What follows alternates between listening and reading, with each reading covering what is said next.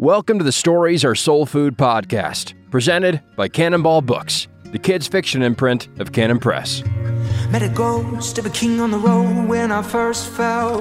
Fire burning to my knees I fell. Met a ghost of a king on the road. And that is the sound of Welcome to SAS. another episode of SAS. Today we're drinking LaCroix, The phrase the French beverage. It's very hoity-toity. pamplemousse instead of grapefruit for some reason. But it's okay. There's not any real flavor of any kind. It's just in it. water. It's a rumor of flavor. There's a rumor. And I should start by saying I left our Jojo Rabbit podcast and I was like, you cannot be right about it winning Best Picture. How did I not know that? And I was just not trusting myself because you'd Googled. And as I was leaving, it's like, no. Did I look it up wrong? No, it did not. It did not win. That's embarrassing. No, How did I Google it wrong? Parasite won that year, and it shouldn't have. And it was actually a really fantastic year for movies. It was one of those rare movie years, where there were so many strong contenders, like really strong contenders. 1917, Knives Out, Ford versus Ferrari. Was it just nominated? Jojo Rabbit, and then Parasite took it. So I don't know. I think Google changed the results because it's very clearly nominations now. yeah, but I even asked you in the podcast, I was like, you mean nominated? Like, I was like, no, look. But you successfully got me to doubt myself. You actually gaslit me successfully. And That's helpful, actually. I was sitting here thinking, like, how on earth did I miss this? And it was also funny because then I had to listen to my various family members. I'll tell you. I'll be like, Seamus, my 16-year-old texted me. It's like, Parasite won that year. And I was like, I know. He knew better. Brian made me doubt myself. I was very taken aback. And then now here we sit. I mean, having released disinformation. We honestly should be punished by the federal government for having put false facts on the internet. Well, isn't that what they do with false facts on the internet? I think so. It's a big deal. Or should we join the federal government because we put false facts? Yeah. Okay. I just got back from ACCS. Saw many listeners of the pod there. All of whom now think Jojo Rabbit won Best Picture, contra their previous beliefs. The nice part is that we'll never catch those original people who heard that podcast. You know, we're never going to be able to correct them. We just corrected it. We're okay. Yeah, Brian Cole, false factor, a failure. We may as Googling. well have asked ChatGPT. Actually, yeah, that's what it was. I've heard good results. Other than that, no one has corrected us. I think they just trust. Weird. I think they just trust us and your own family. I think they just laughed into their own hands and didn't bother to correct us. Right. Yeah, they're like, who cares who won Best Picture? Yeah, why does it matter? Right. It doesn't. But it's still good to be that was accurate. Actually a good year. It was a great year. There's some good movies from that year. Yeah. Well, Parasite isn't one of them. Parasite, I was going to ask, has two great acts. I think Parasite is really has some very interesting, cool stuff in it. But then, no, doesn't it just descend into violence? It descends into madness. Okay, nice. I was actually going to talk to you about that. It's the easiest thing to write is the descent into madness, but. Okay, that follows up. Well, let's jump into that right away because I actually just watched half of whatever that movie, Banshees of Inisherin, right? Not seen it. Yeah. I should just say that every movie now has won Best Picture. Best Picture from 2024. And I watched until the guy cut his own finger off because his friend wouldn't stop talking to him. And at that point, I quit. Okay. Descend into madness. The descent into madness. It was an interesting premise, and I was actually going to ask about several violent things because I watched that. I finished reading Blood Meridian by Cormac McCarthy. Really hated it. Shocked. Because I really liked his first one, but I was hoping you could dig in a bit more. Because folks, this is a question from David. I know just about everybody in the Godfather 1 and 2 are evil, and I should not root for them. Why do I like the movies so much, though? What makes them so attractive?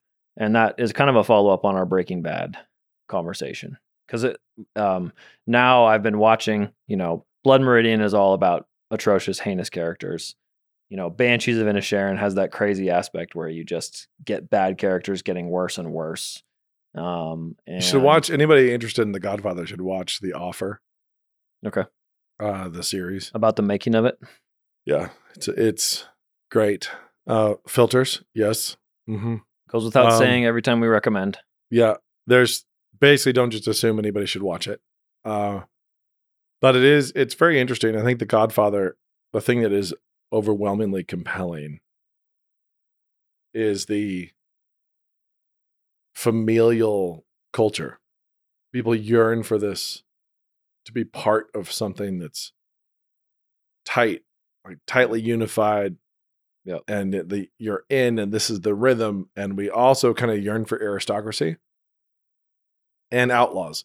Yeah. So if you have a freestanding sovereign nation in the crime family, you know, over against government corruption and all that kind of stuff. And the origin of the mafia and that Italian self-protection that kind of started to happen, and how it goes right, how it goes wrong, why it was needed is a whole interesting social discourse. Like, why did those Italian immigrants need that at all? Why was it a necessary thing? And they kind of did at the outset. Who were they being beat up on? Well, I would say that there was at that time, there was a very, very strong animosity and a lot of ethnic hatred. And it's kind of weird for us. We've boiled everything down to melanin. Yeah. And we think that's it. But Irish and Italians and Russians and you know, the Jews and the Poles jokes, and right. Yeah. Like, it wasn't just, it's not, white people are plenty good at hating each other too. Yep. There's all these different feuds and government. And so, like, my grandmother told me once, she's like, you know, there was this one neighborhood that I would go. She was trying to do evangelism in this neighborhood, and she started a Bible study, and she invited all these women from these houses in this neighborhood in a gated community. I want to say it was in Annapolis, Maryland, or near Annapolis, the outskirts of DC. And the neighborhood actually had like posted signs. It was like posted like, no blacks, Jews, or Catholics. And Jews, Catholics. you know, it's like, it's some of these things are not like the others. But there was a weird moment. It was weird. But it goes all the way back. People have been hating each other for a lot of reasons for a long time. And the different immigrant populations that were flowing into the US and fighting for jobs with each other and economic stability. And the Irish flooded into the police forces in Boston and New York. And the Italians, you know, obviously they needed food and family, and they did a lot of things, but they also ended up building their own social structures. Right. And flooded out of the police forces. Yeah. And it's kind of funny. It's like, if you think about what were the Irish the most famous for doing when they all immigrated to the US, it's cops, becoming cops. And what were the Italians the most famous for doing when they immigrated in? Right. Now, this is not to say that most people were doing it. It's just to say that fame, like their ethnic group. Well, it's how the stereotype works. Their group of immigrants arrived and got famous culturally for what? It's like their food, unlike the Irish, their food and their families. Yeah. Like, it's, you know, very much so. And the Irish were Catholic too, which is, you know, makes it extra weird.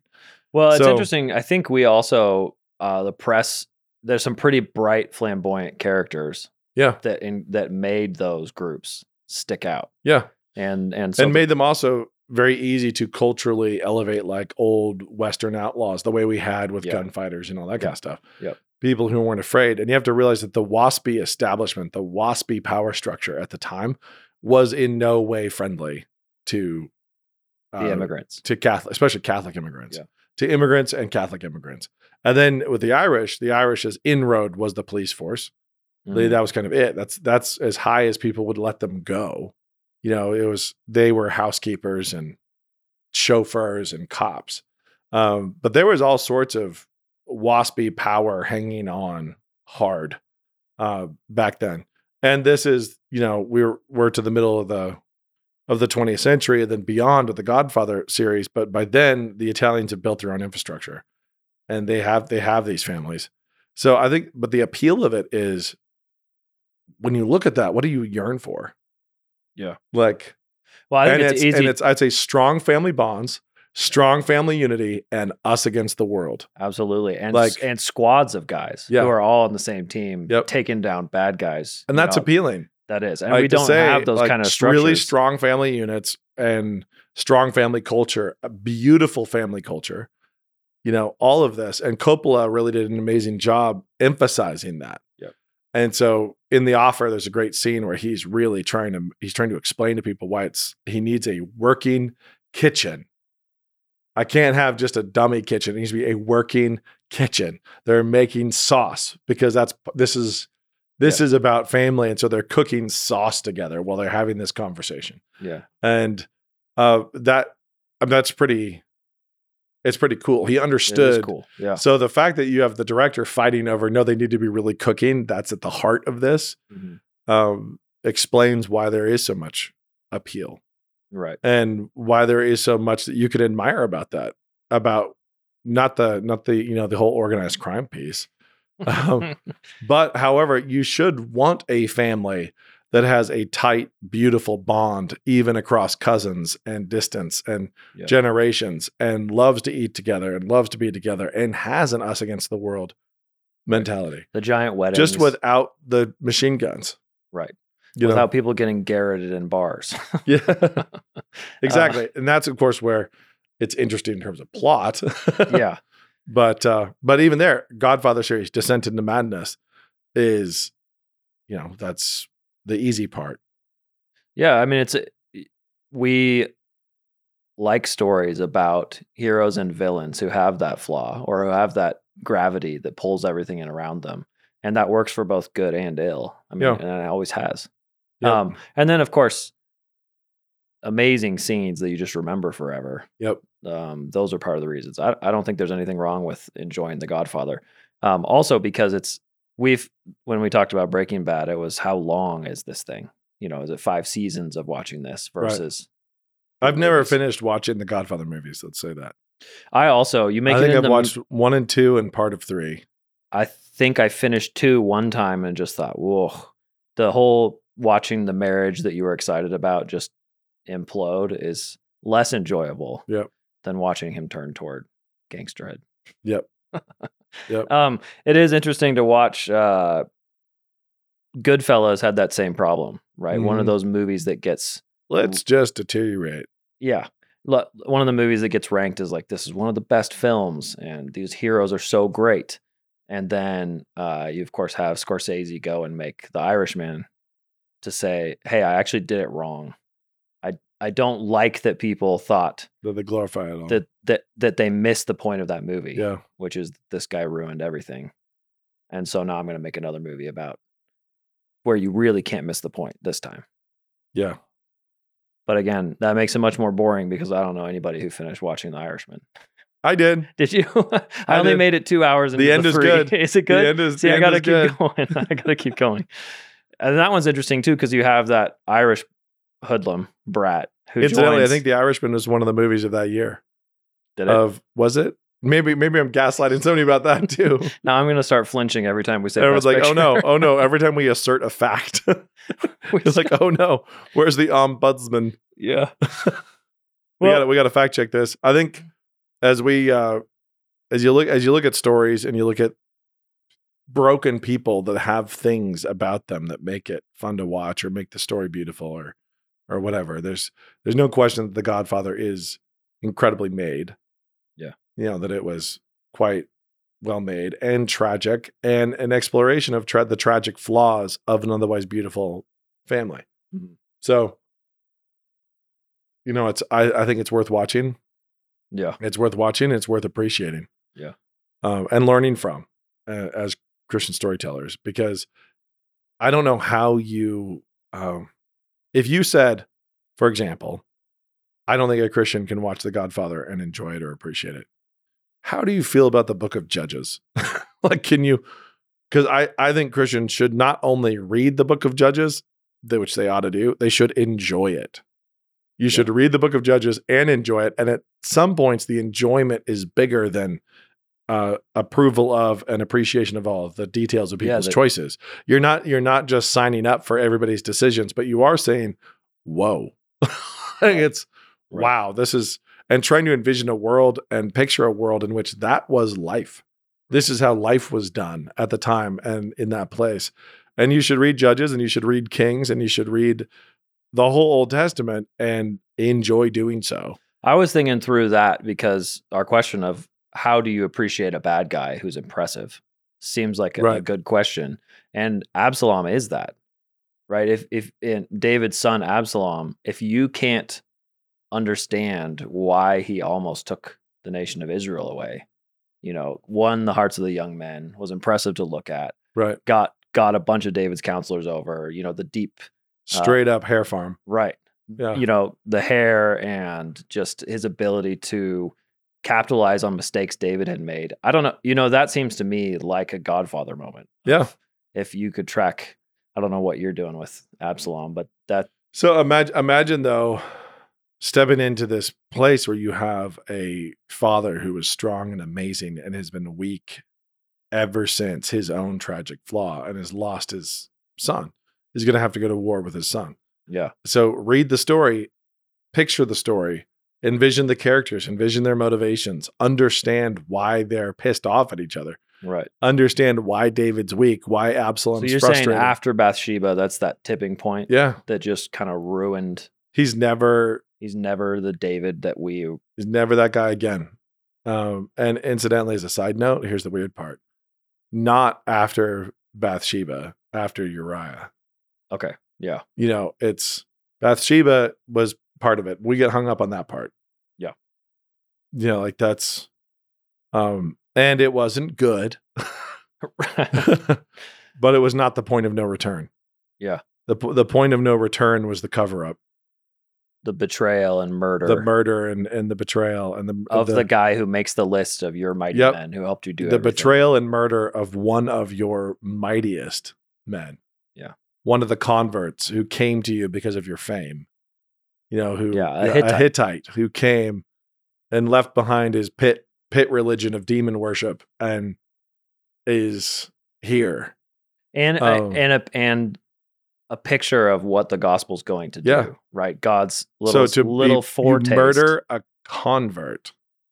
Yeah. Like you are the, to use the Ronald Reagan image, you're the city on the hill. Like you are a picture of the Messiah. You are this Lion of Judah and you're gathering the nations to yourself and you want to build the temple. You want to do these things. And then you take the dude's wife and you murder him. And that is a tragedy. That is a deep tragedy. And such a strong man who's done so much good. That fall is one that he just keeps falling. Yeah. But it just keeps on falling. And his DNA, his genetics are what they are. And Absalom he's powerful. He's actually compelling and powerful and deeply broken. Yep. Like deeply broken. And so as we've heckled John Irwin on this podcast, so I'll give him kudos for this. It's funny that John has said, and other people have said that in that whole story, the only good father was Saul, which is interesting. Not Samuel, not David, Saul, the one who had the throne taken from him for his own tragic mistake. The depth of that tragedy, like the depth of Saul's tragedy, is that he has Jonathan behind him. Yeah, like there's a line in place. He's a wise man, a noble man, a righteous man to take the throne after Saul. Yeah, and Saul ruined it. Right, and then we end up in all the chaos of David and obviously even David and Solomon too. Yeah, Ishbosheth is another one that was pretty faithful. The crippled guy. Yep. Yeah, that's a good point. Is that Saul's family? Yep. Hung together much better than David's. Yeah, way better. Dare we say more Godfathery? Yeah, it's But then he actually is the one that had the whole thing fell apart and he lost it. And then David kind of does the same thing where he has, Solomon obviously is the heir and everything. Solomon enters this amazing peace and bloom of Israel. But then Solomon has his own issues. Yeah, shout out to our episode. Yeah. On Solomon. Yeah. And so you watch this, and all this is to say, if you can read Judges and you can read Samuel and you can read Kings and you can enjoy the character study and really try to map the narrative, see it as a film, see it as a show, envision it that way. And the characters become more compelling and more comprehensible to you. And realize that The Godfather is storytelling that's a lot more like what you see back there. Yeah. Than your normal faith film offering. Yeah. And I think too, that's a really helpful tool for just understanding the narratives, reading through Matthew and the Bible Reading Challenge. Mm-hmm. I was focusing on Judas and trying to figure out what is it about Judas that makes him do the things that he does, right? Because he does the theft out of the money bag, and then he has the betrayal and the kiss, which is his own little touch on that. Obviously, a way of saying hello, but then his immediate suicide. Yeah, right. It wasn't even. I was trying to map that out as I read through this last time. Like what happened that made him? He watched it and then immediately killed himself. I don't know. It seemed like I assume his plan wasn't working out. At least that's the explanation I've heard, is that he wanted Jesus to just wreck everyone. I don't know. Yeah. That for me was a helpful, the character question of what made him act the way that he did, besides Satan. Right. Maybe that's something. Yeah. I mean, it's complex, obviously, but there's envy, there's control. My dad's theory is that Judas is trying to force Christ into the right hand of power. Yeah. He's trying to force the issue, and obviously did not anticipate the resurrection, even kind of. Right. But the right awayness is 4 hours, 5 hours, 8 hours, 12 hours. Yeah, isn't it? I think it's that much, right? Yeah, but it's what are we talking about? But exactly what are we talking about? This is, how long did it take him? Why did he go where he went? And having stood in the field of blood where he killed himself, it is. Oh yeah, because you spent time over there. It is a really heavy place, and it's kind of.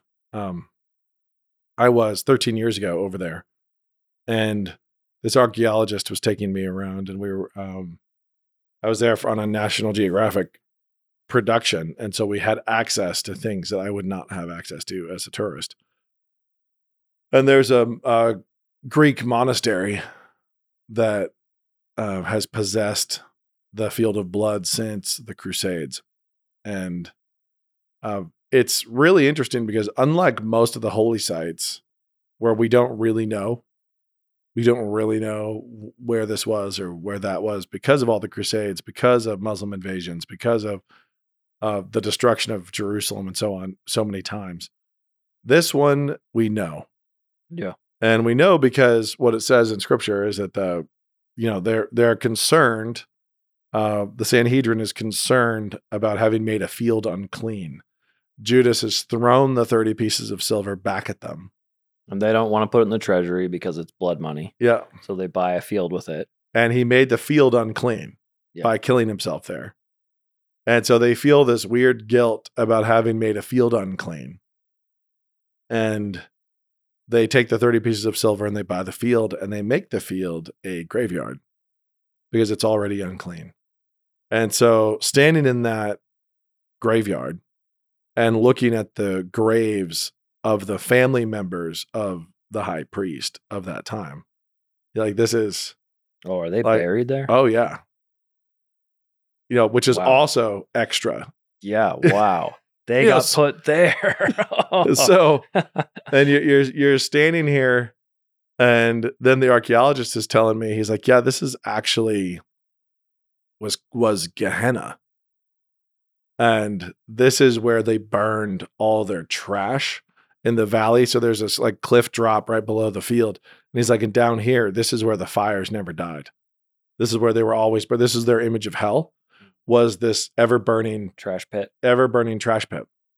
And, which is really interesting. And then he added, he's like, and also in an archaeological curiosity, it turns out this is where the Israelites sacrificed their babies to Molech. Ooh. And like right here, he's like in the excavations, like what we've discovered is that there's like, this is where they did that. And it's just like, oh my gosh. I'm just standing here like, this is a bad place. This is a bad place. This is a bad place. But anyway, of all the places I visited, that one made the story feel extremely immediate and heavy, and the pressure of, you know, like the weird pressure of the place, like the pressure of it years worth was still sitting there. Wow. It was still sitting there. Like, this is the field that Judas hung himself in, that the Sanhedrin bought with the 30 pieces of silver. And then from there, he says, do you want to climb into some of the graves? And I was like, yes. Yes, I do. That was also very interesting, very dark, and very terrifying. Yeah. And what were they like? Are those caves there? Yeah, it's a little cave and kind of on a slope, and there would be a stone plug, you know. Okay, right. And there was one that they're not allowed to open them. They're not allowed to open them and investigate. These are old places. But there's a settlement across the little valley where they burn all the trash, and people will occasionally, tomb raiders will come in and they'll smash the stone and go in. And one had just been tomb raided right before we got there. And so we crawled down into it. And it's like a tiny tunnel. It's a tiny little hole. I mean, it's tiny. And you go in feet first, and the way they've dug it, you go in feet first, and then you drop. You drop in into the dark, and you land. In this case, I landed in a couple inches of water, and there's 2 benches on either side, and that's where they would lay out the freshly dead to decay. And there are these 2, like, so that's basically where Christ would have been laid on one like that, laid out on this stone carved bench.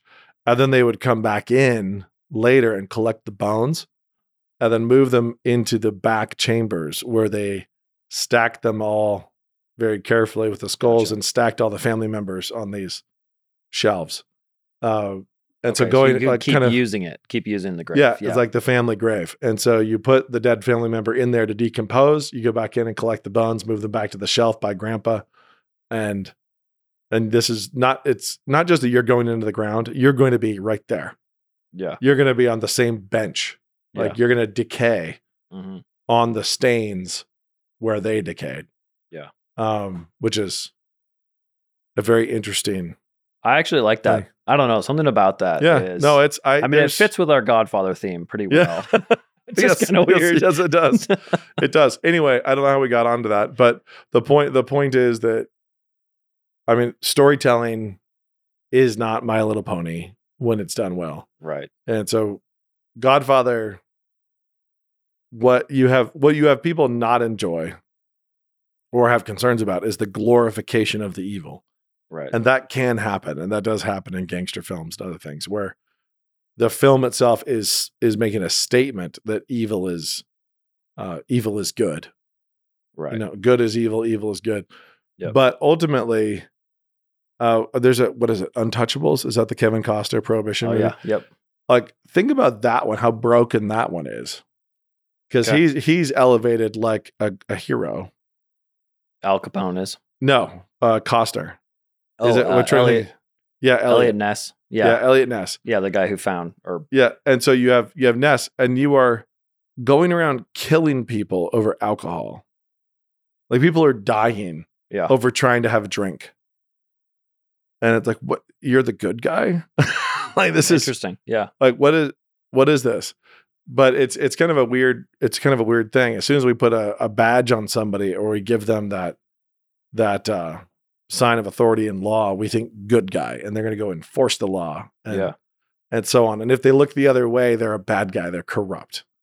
And it's just not the case biblically.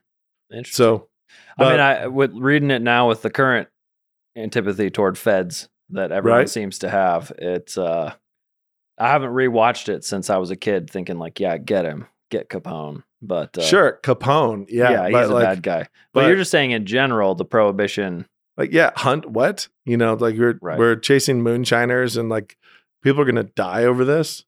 Yeah. Like what is this? This is America, and it's also kind of wild when people talk about things being bad now, and things are bad now. We had prohibition. We made alcohol illegal in the Constitution. That's how stupid we are. I mean, like we did that. Yeah. Like we made booze illegal in the Constitution, in the land of the free and the home of the brave. And we're all about freedom, right? Right. Really? I mean, yeah, it's absolutely unreal. So anyway, all this to say, watch the stories and compare them to biblical stories. And so we've said this over and over and over again. It's about the taste of God.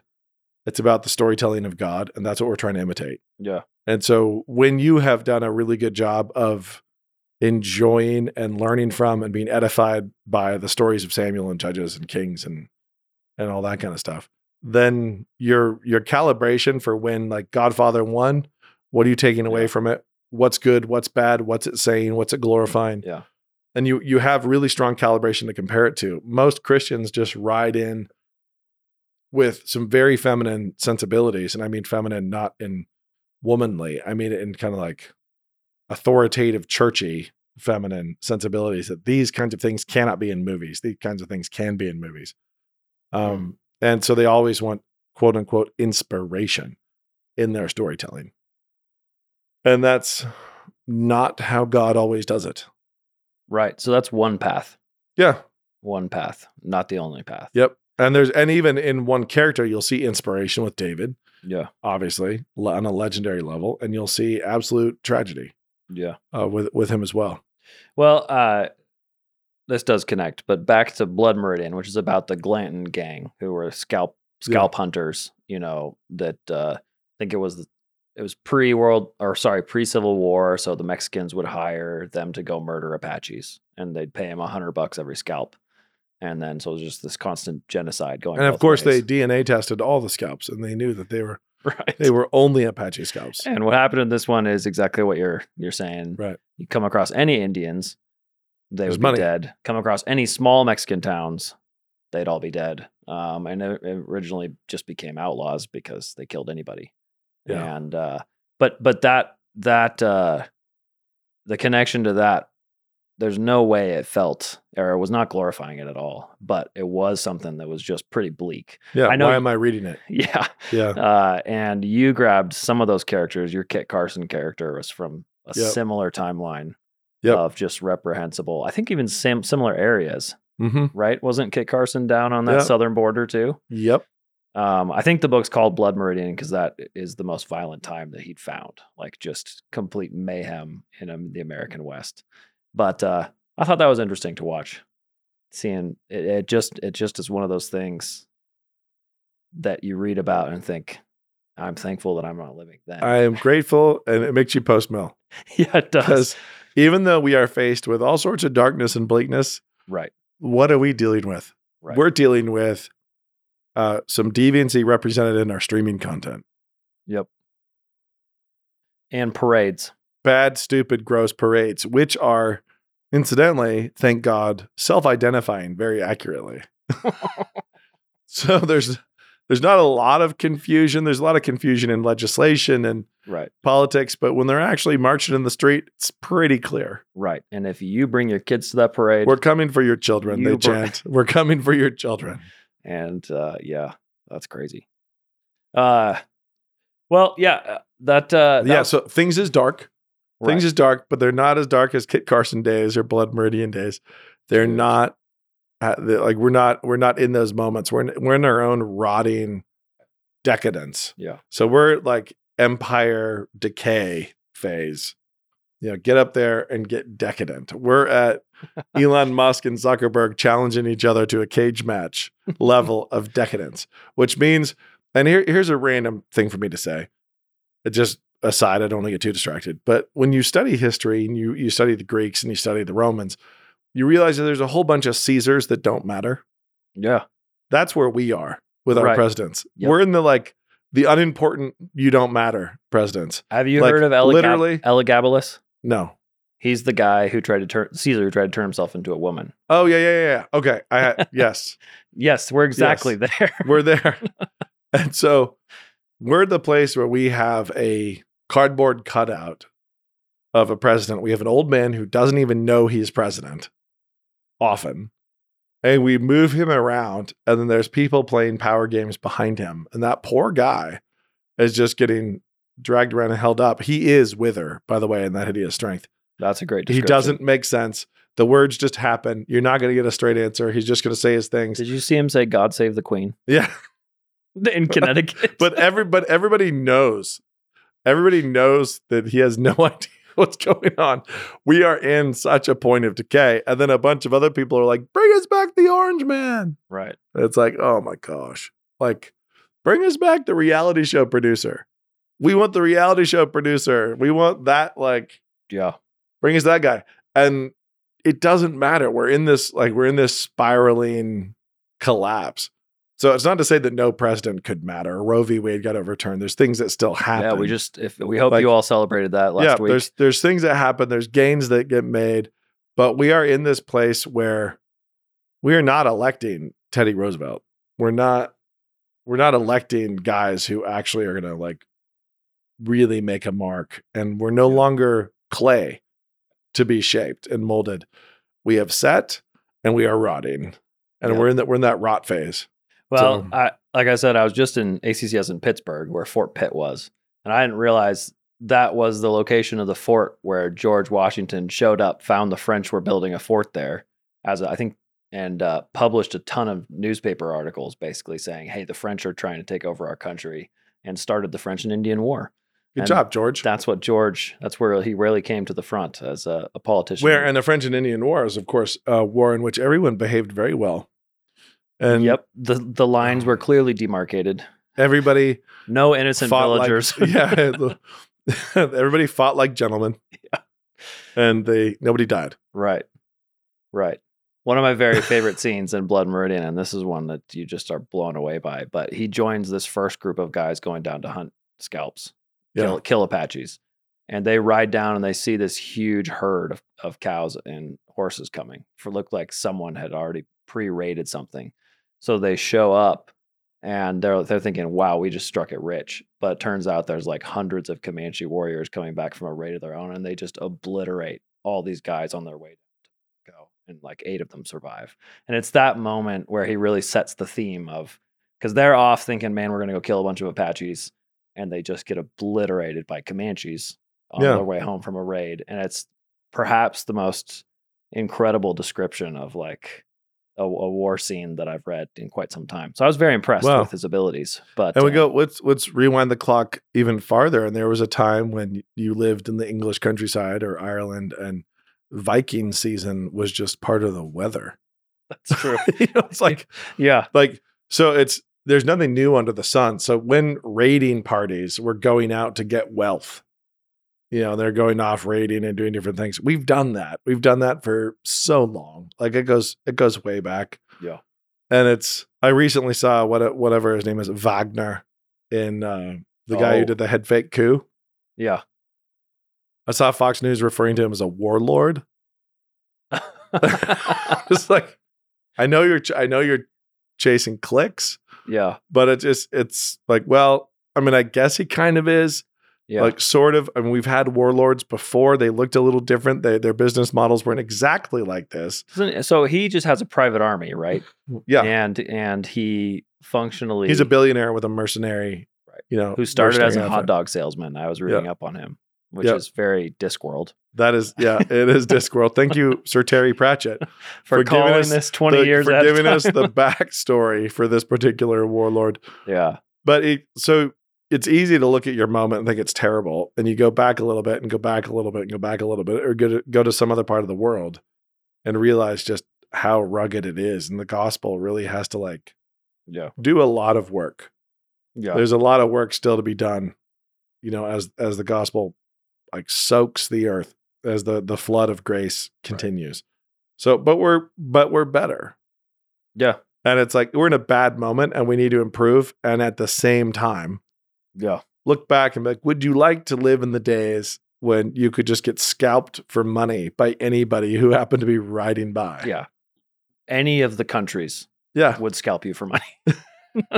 You meet any people, they would scalp you for money. It's just dark. Yeah.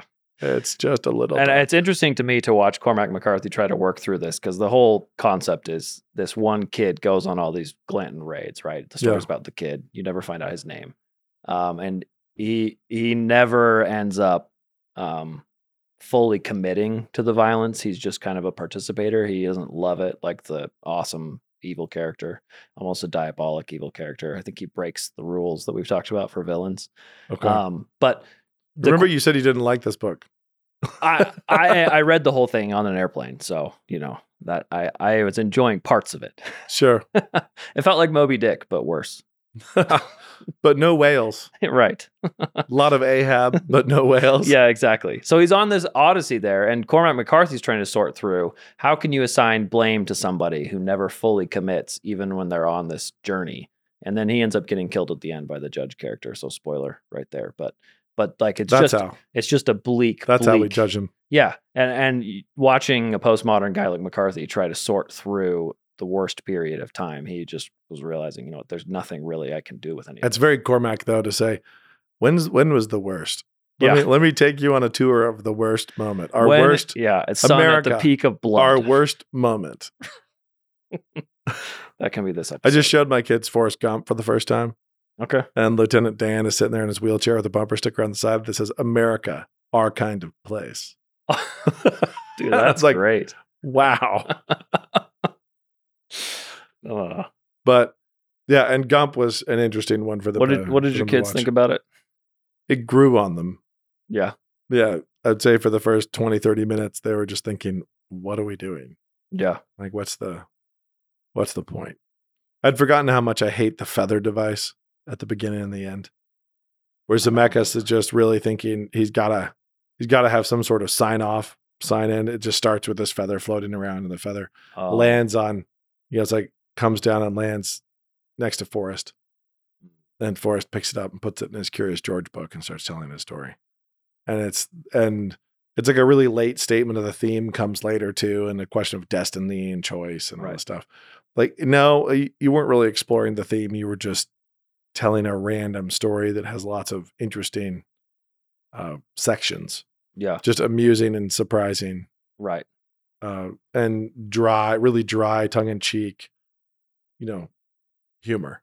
Would Forrest Gump almost be a comparable for Jojo Rabbit? I'm trying to think about things that touch on similar irreverent topics with... Yeah, a little bit in terms of how he handles... Because you're not allowed to make that kind of movie, or we made the change where all of a sudden... Is how childish he is in Vietnam, how it's just so light. It's so lightly handled while people are dying. Right. Lieutenant Dan wanting to die, and getting saved anyway. Yelling at God. Yeah. In the storm. There's a lot that basically my kids eventually got into the language of the film. It's a very unusual, it's actually kind of like Big Fish. And it's kind of like other episodic random things that other directors have done, but it's the one that really stands out and was the most successful. But it's flippancy is what makes it work. Right. If he wasn't simple and childish, if it was just the story of a guy who taught Elvis to dance and move all the way through. Right. He's been to the White House 3 times. He ended Nixon's presidency on accident. You do that and you take it seriously, it doesn't work. But the weird, like a very simple man who ends up just changing the world over and over and over again in his simplicity is interesting and funny. So they bought into it more and more. Man, they hated Jenny, and they were, they and everybody else was like, what a horrible. As my 13-year-old daughter was saying, she's the literal worst. Like just actually the worst. Like it's so bad. Yeah. And it is. It is. And you think, how horrible. Like, this is just a really misogynistic, terrible worldview. Like, and it's kind of weird. Like, she's just working out all these things and got to express herself and has to run around and then come back without judgment. Like, there's not a lot of judgment in the film, but there was a lot of judgment on our couch. 13-year-olds can see black and white there. I think. Yeah. They don't get confused. Yeah, it was pretty bad. So anyway, but they did enjoy the experience of it, but it took them a long time to actually get into the parlance of that particular film. Nice. Okay. Last question before we close. Dear us, I was wondering if... Dearest us. Dear Nate Wilson and Brian Cole, a.k.a. Stories or Soul Food. I was wondering if y'all had any advice. I'm a teenager, 18, who's watched movies my whole life but never really watched them, more like just saw them happen. Anyway, I want to get better at the way I watch movies, and I want to see some of the movies y'all suggest, but I have someone in my family who doesn't really like filters. They would rather not watch the movie at all than to skip through it. Any suggestions? Thanks. That's not always a bad thing, to just be like, I'd rather not lurch around. Right. I don't know. That's not something in our forte. There. Yeah. How do you handle your interpersonal dynamics with somebody who doesn't want to watch movies filtered with you? You are capable of watching them alone, are you not? That is what I was going to say. Yeah. Filters can be set and it can be watched. And then if you got things of value out of it, then it's worth doing. And if you can't get things out of value out of it, then you should not be watching them anyway. Yeah, then stop and move on. Right. Beg a favor. Say, please, please, please watch this movie with me. Yeah, I do think for everybody there's back to that issue of taste. And start by asking yourself, just of a movie you've already seen, what's a movie you've already seen that you really enjoyed? Like, you just took pleasure in it. Yeah. And why? Yeah. So why did you take pleasure? How did you take pleasure in it? And is it in fact valuable? Do a really neutral, objective assessment of, is it any good? Is your favorite movie a Marvel movie? Yeah, like, what's the where is your taste? And starting with movies you've even already seen that are in your top 5 and just really honestly trying to assess those is important, I think. Okay, I'm going to actually ask another question that follows up on that. So this is from one of our younger listeners. I recently 18, okay. I recently got my friend with bad book taste, as in Brandon Sanderson is her favorite author, to read Dragon's Tooth. And her response was that the storyline, ready for some this will be insulting. Good, please, bring it. Her response was that the storyline was choppy, characters inconsistent, and it was hard to follow. Due to the fact that I refused to handle this stupidity, what should I respond with? I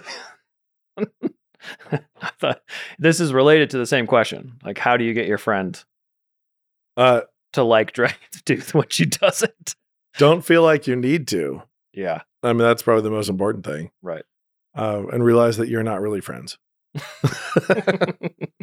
I think I mean, you might be right now, but it's actually kind of funny because, of course, I don't actually mean that about Dragon's Tooth, but there is taste in film and in story is a differentiator that makes it very difficult to maintain friendships over time. It just is. And so while it doesn't matter, people can think what they want to think about Dragon's Tooth, but you move that into more important storytelling and you're going to have Bible. Yeah, you're going to have very, very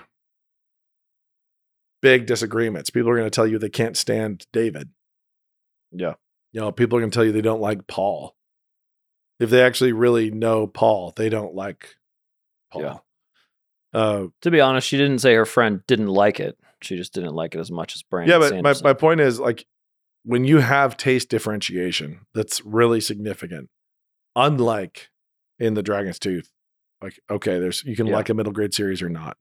But when you have significant taste differentiation, right, that fork in the road leads very different places for loves and loyalties, affection, who you respect, who you disrespect, who you imitate, who you honor, who you dishonor, and you can really fork and go different places. Right. So I thought it was interesting too, especially if you are talking with a friend about this. I find it's easier to try to find out what they liked about it to decide if their taste differentiator is totally broken. Yeah. Right. Because if they're saying, oh, I did like this part about it, but I actually found the characters, the idea that a character is your characters are inconsistent compared to Brandon Sanderson actually follows because he puts adverbs after all his characters. So you know how each one talks every time. So you have the sarcastic one. He said sarcastically. Right. So yeah, actually it's way easier to follow a Brandon Sanderson character than Cyrus. Because a Brandon Sanderson hero is going to be snarky, cheerful, sarcastic from page 1 to page 600.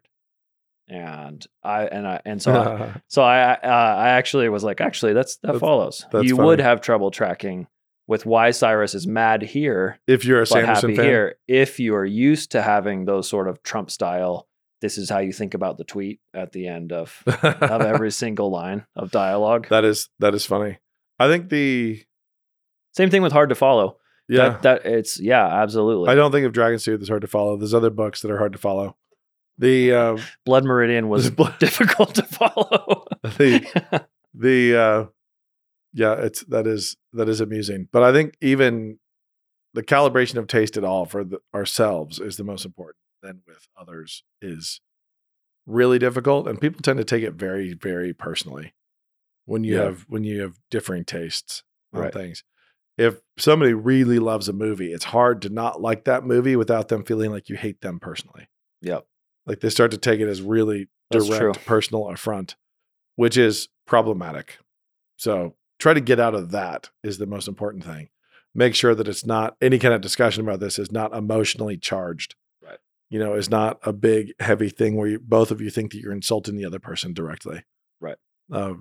And that goes for everything. It's way more interesting to have a conversation with somebody who disagrees with you about a film that you liked and they didn't, or that, vice versa. If you both are able to really keep your eyes on the content and you're tearing it apart and not like receiving it as if you're being torn apart. And right. You're so to tear like them apart. Greatest Showman, for example, I've heard certain people talk about how much they love that movie. Now that I will attack you personally. And and I think it's helpful. It does seem like when you're like, no, that movie is I actually haven't seen it. Neither have I. I can't really be upset. I saw the trailer. I just heard people talk about it. And was like, this looks awful. How can you like this? I saw the trailer. That's as far as I got. Maybe I shouldn't have picked. I should have picked an example that we've seen. I don't know. The fact that neither of us watched it, I think, tells everybody just about enough about us. Right. Yeah. The prejudice, the prejudicialness. But it is really interesting because I've had people rant about that hideous strength and really not liking it or something like that. In those moments, I'm just kind of like, the problem is you and you should grow a little bit. And I've done that pretty often. Said that to them. Yeah. A lot of times I tell people the problem's in you and there's no point in me talking to you about the book. You need to actually just go get your calibration right. Because if we're talking about something like Shakespeare or That Hideous Strength or Mark Twain and people are like, I can't stand him. It's like, and just grow up a little bit. Right. But of course, people are weird. And I have had people directly say to me, I can't stand the Apostle Paul. Right. So the ethos there, I think, is the question. Yeah. The hubris of the critic is a little. You have to measure whether you get to say you don't like something. And we've talked through the 5 different kinds of understanding and hating things. But you don't just get to say, I don't like it, so it sucks. Exactly. And I'll end with one last note from my kids who were outraged by your idea, a Jojo Rabbit, that his little fat friend is Were they? not real. They're like, yeah, that doesn't make sense at all. And then they brought their case, and I find it convincing. You think so? We need to watch it again. But just that he interacts with the real world often. Does he? Yeah. Okay. So throwing the knife off the tree, it's like there's plenty of things that he's actually not a hallucination, according to my children. And I'm like, well, we should watch it again. Yeah, we'll find out. Put it to rest. And I haven't heard feedback. I have not heard feedback on that to see if it's just established that. Were you listening? Not. Were you listening for feedback? Well, I didn't ask your children. I'll find them. I'll find them next time. Perfect. Okay. Well, this has been SASF. Yep. Godfather violence. Godfather violence and random assortment in Pittsburgh. The history of. George Washington versus Resident Biden. George Washington, that snitch. Hey, what are you doing over there?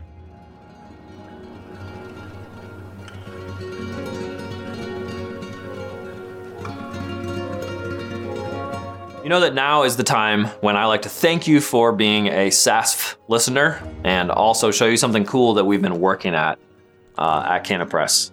And what I'm holding right now, if you're only listening in audio, you won't be able to see this. You'll have to listen to the sound. But if you're watching on Canon Plus and if you're a subscriber, you can see I'm holding a Christ is Lord box. Go to christislord.com to see why we're trying to put up a billboard that says Christ is Lord in your area and why that's making certain sad sections of the internet very upset. Of course, it's true, and so we got some fun stuff inside. Again, if you're just listening, hear the wonderful sounds. We got stickers. We got bumper stickers. We have, they say Christ is Lord too. We've got a wartime songbook. But of course, the most important part of this box is the Mere Christendom book, which I have to say is one of the most pretty books you're going to see. Check out that foil on the cover, the elegant cross on it, and of course, a signature from Douglas Wilson. What is Mere Christendom? Well, basically, it's the declaration of the book that Christ conquered the West the first time, and this is how he's going to do it again. So, christislord.com, buy the book, check out the billboards, and enjoy.